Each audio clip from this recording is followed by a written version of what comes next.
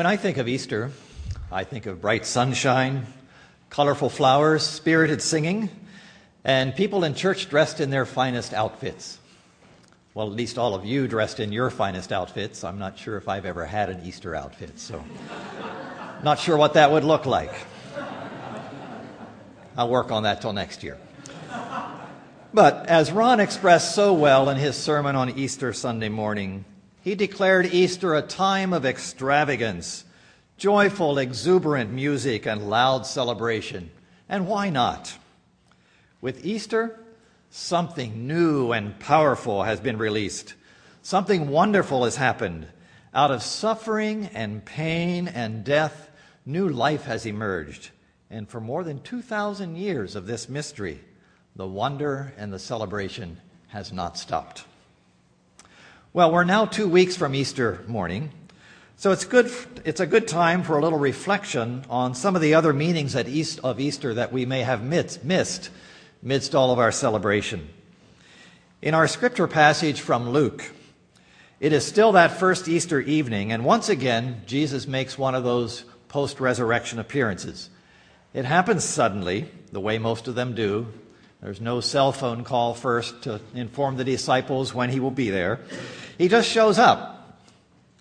Now, we know the backdrop to the resurrection appearance as well. For the disciples, things have unraveled totally out of control. The boot of empire has come down on Jerusalem, setting off a calculated spiral of events that cast Jesus as a criminal and revolutionary. By implication, the disciples and all who associated with Jesus are also under suspicion and in grave danger. And justice was nowhere to be found in Jesus' summary trial. Now, according to scholars, both the Greeks, Romans, and Judeans all considered honor and shame to be pivotal values in their culture. So in addition to the obvious physical pain inflicted on Jesus, there was no effort spared to publicly shame him. And if you look through the gospel stories, here's at least a partial list of the ways in which that happened. He was spit upon, hit in the head with a stick, whipped, stripped of his clothing, given a crown of thorns and a purple robe to simultaneously create and then mock his role as King of the Jews. He was crucified, which was an excruciating death normally reserved for slaves and bandits and revolutionaries who threatened the security of the empire. And even on the cross, he was taunted. If you're God's son, come down off the cross. This public shaming by the power structures had a strong demoralizing effect on his disciples. One by one, the disciples left the scene. There's the story of Peter that we all remember, when he publicly denied knowing Jesus 3 times. And while we righteously cluck our tongues at Peter from the safety of 21 centuries, he could feel the tension rising in his chest. Knowing that he was only perhaps a wink and a nod away from suffering Jesus' fate, he lied, denying all knowledge of Jesus. So with their beloved teacher publicly shamed and executed by the imperial forces of Rome and their local puppets, the disciples go into hiding, deep mourning, and an intense round of self-examination. Could they have prevented this? Had the past 3 years been for nothing? Individually and as a community, they have been traumatized, and they will not soon recover. And then it happens. Jesus starts appearing. First there is the empty tomb, then he is seen by Mary, and then he walks with 2 followers all the way to Emmaus, and now he shows up in Jerusalem. He's back. And this is where the intense emotions and mixture of emotions jumble together. They are afraid, they're overjoyed, they're terrified, they're confused, they're worried, they're ecstatic, doubtful. Some of the questions are obvious and have been mentioned in the story. Is he a ghost? Is it really Jesus? Is he really alive? Are we hallucinating? But there are other questions and fears not found in the text that I kind of wonder about. Could it be that Peter, for example, would rather not face the wounded Jesus? Was Peter struggling with feelings of shame and inner wounds of his own? Did Peter worry that Jesus was somehow aware of his denial and that dreadfully incriminating crow of the rooster? Could it be, I wonder, that in the days following the crucifixion, some of the disciples, amidst all of their sadness, also felt a measure of relief? Maybe it was over. This whole upside-down kingdom of God thing, this struggle to include the sick and the outcast, all this effort to build an alternative community on principles of justice, this constant conflict with the keepers of the law and the temple system, this loving of Samaritans and other enemies, maybe it's just all ended with the crucifixion. Maybe they can just give it up, let it go, be normal again. Maybe they can go back to fishing, collecting taxes. Wouldn't that be kind of a relief? So when Jesus shows up, this wounded Jesus shows up, I wonder if maybe some of the disciples felt like shrinking back, because if it's not over after all, maybe this really is for real. And if it's for real, they can't give up. But if they keep following Jesus, maybe they'll end up with his wounds. What happened to Jesus may also happen to them. And do they really have the strength for this? These fears aren't verbalized in the text, but fear is present among the disciples at every appearance. And Ched Myers, in his commentary on Mark's, notes that when the women discover the empty tomb, they are met by a white-robed man, and they were terrified. Myers notes that a white robe is the clothing of a martyr figure. So if the tomb is empty, and they are instructed to meet Jesus in Galilee, can martyrdom be far behind? Well, with this as background, it's understandable that Jesus' first words are always, "Peace be unto you." There were no words of recrimination, no scolding, just words of invitation. Come, see, touch. There are no words of revenge, no plans of revolt against the Romans, just peace. Don't be afraid. Now, in last week's story with Thomas, there is explicit reference to Jesus' wounds. And in today's story, the reference is more implicit, as Jesus invites his disciples to look at his hands and look at his feet, the place where his wounds would show. I find great comfort in this story about a risen yet wounded Jesus appearing to his disciples.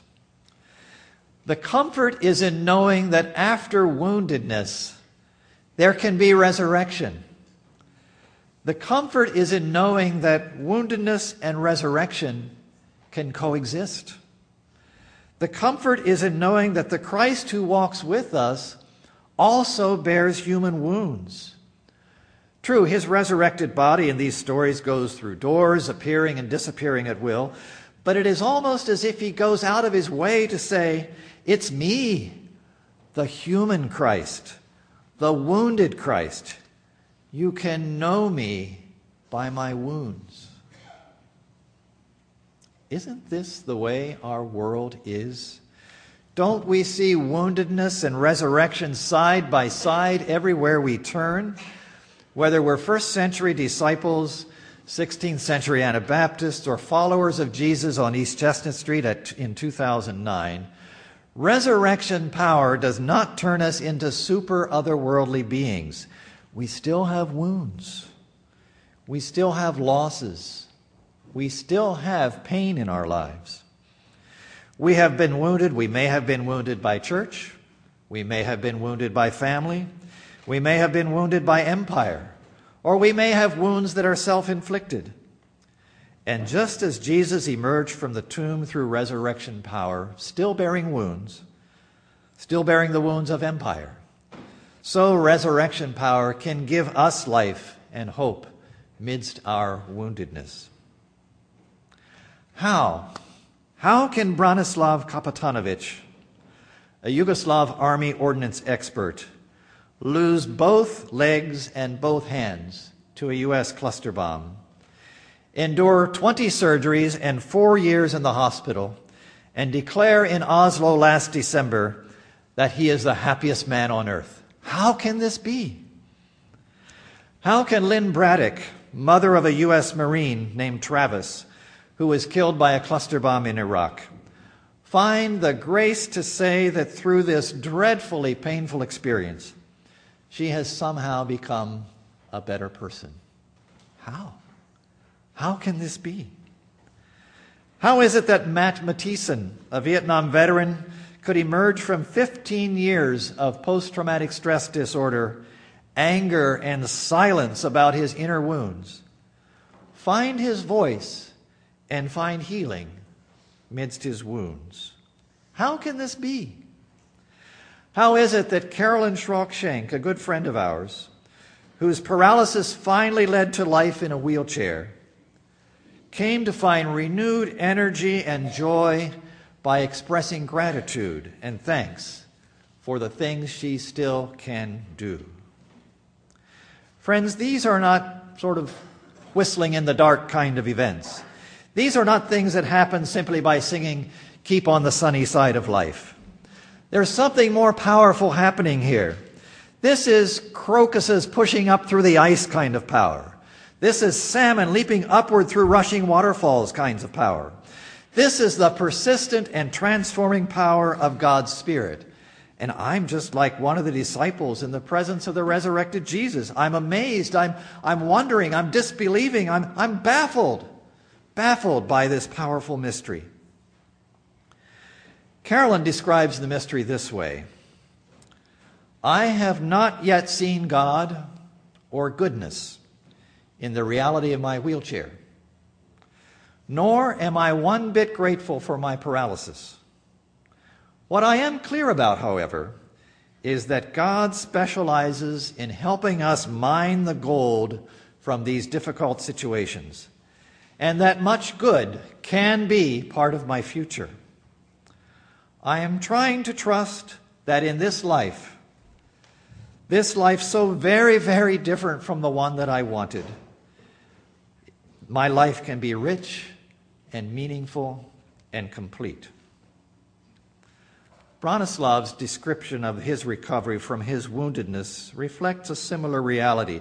He does not describe it in traditional religious terms. Yet it is clear that something powerful has happened in this man's life and spirit.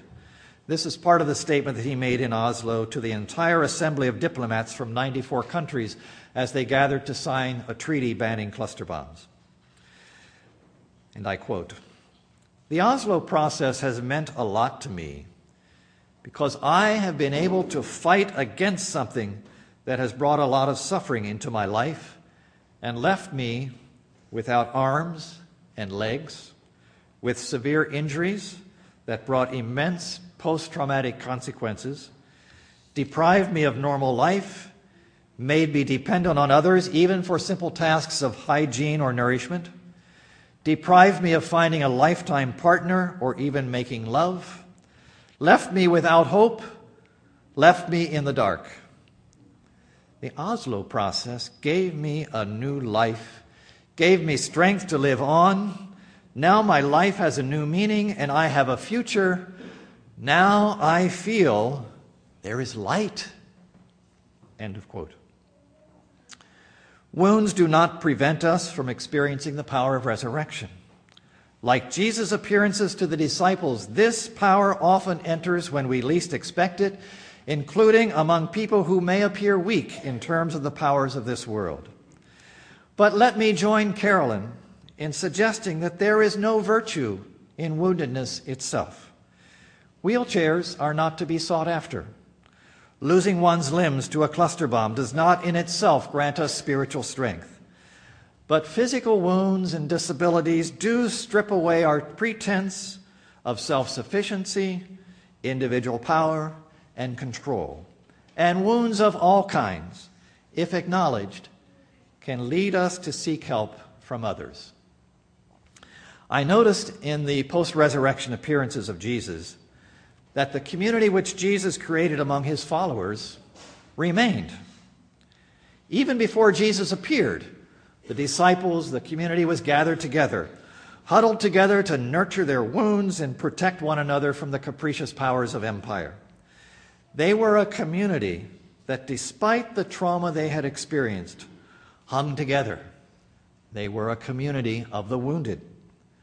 No wonder the power of the risen and wounded Jesus became present to them, for it is among people who can acknowledge and know their weakness that resurrection power can flourish.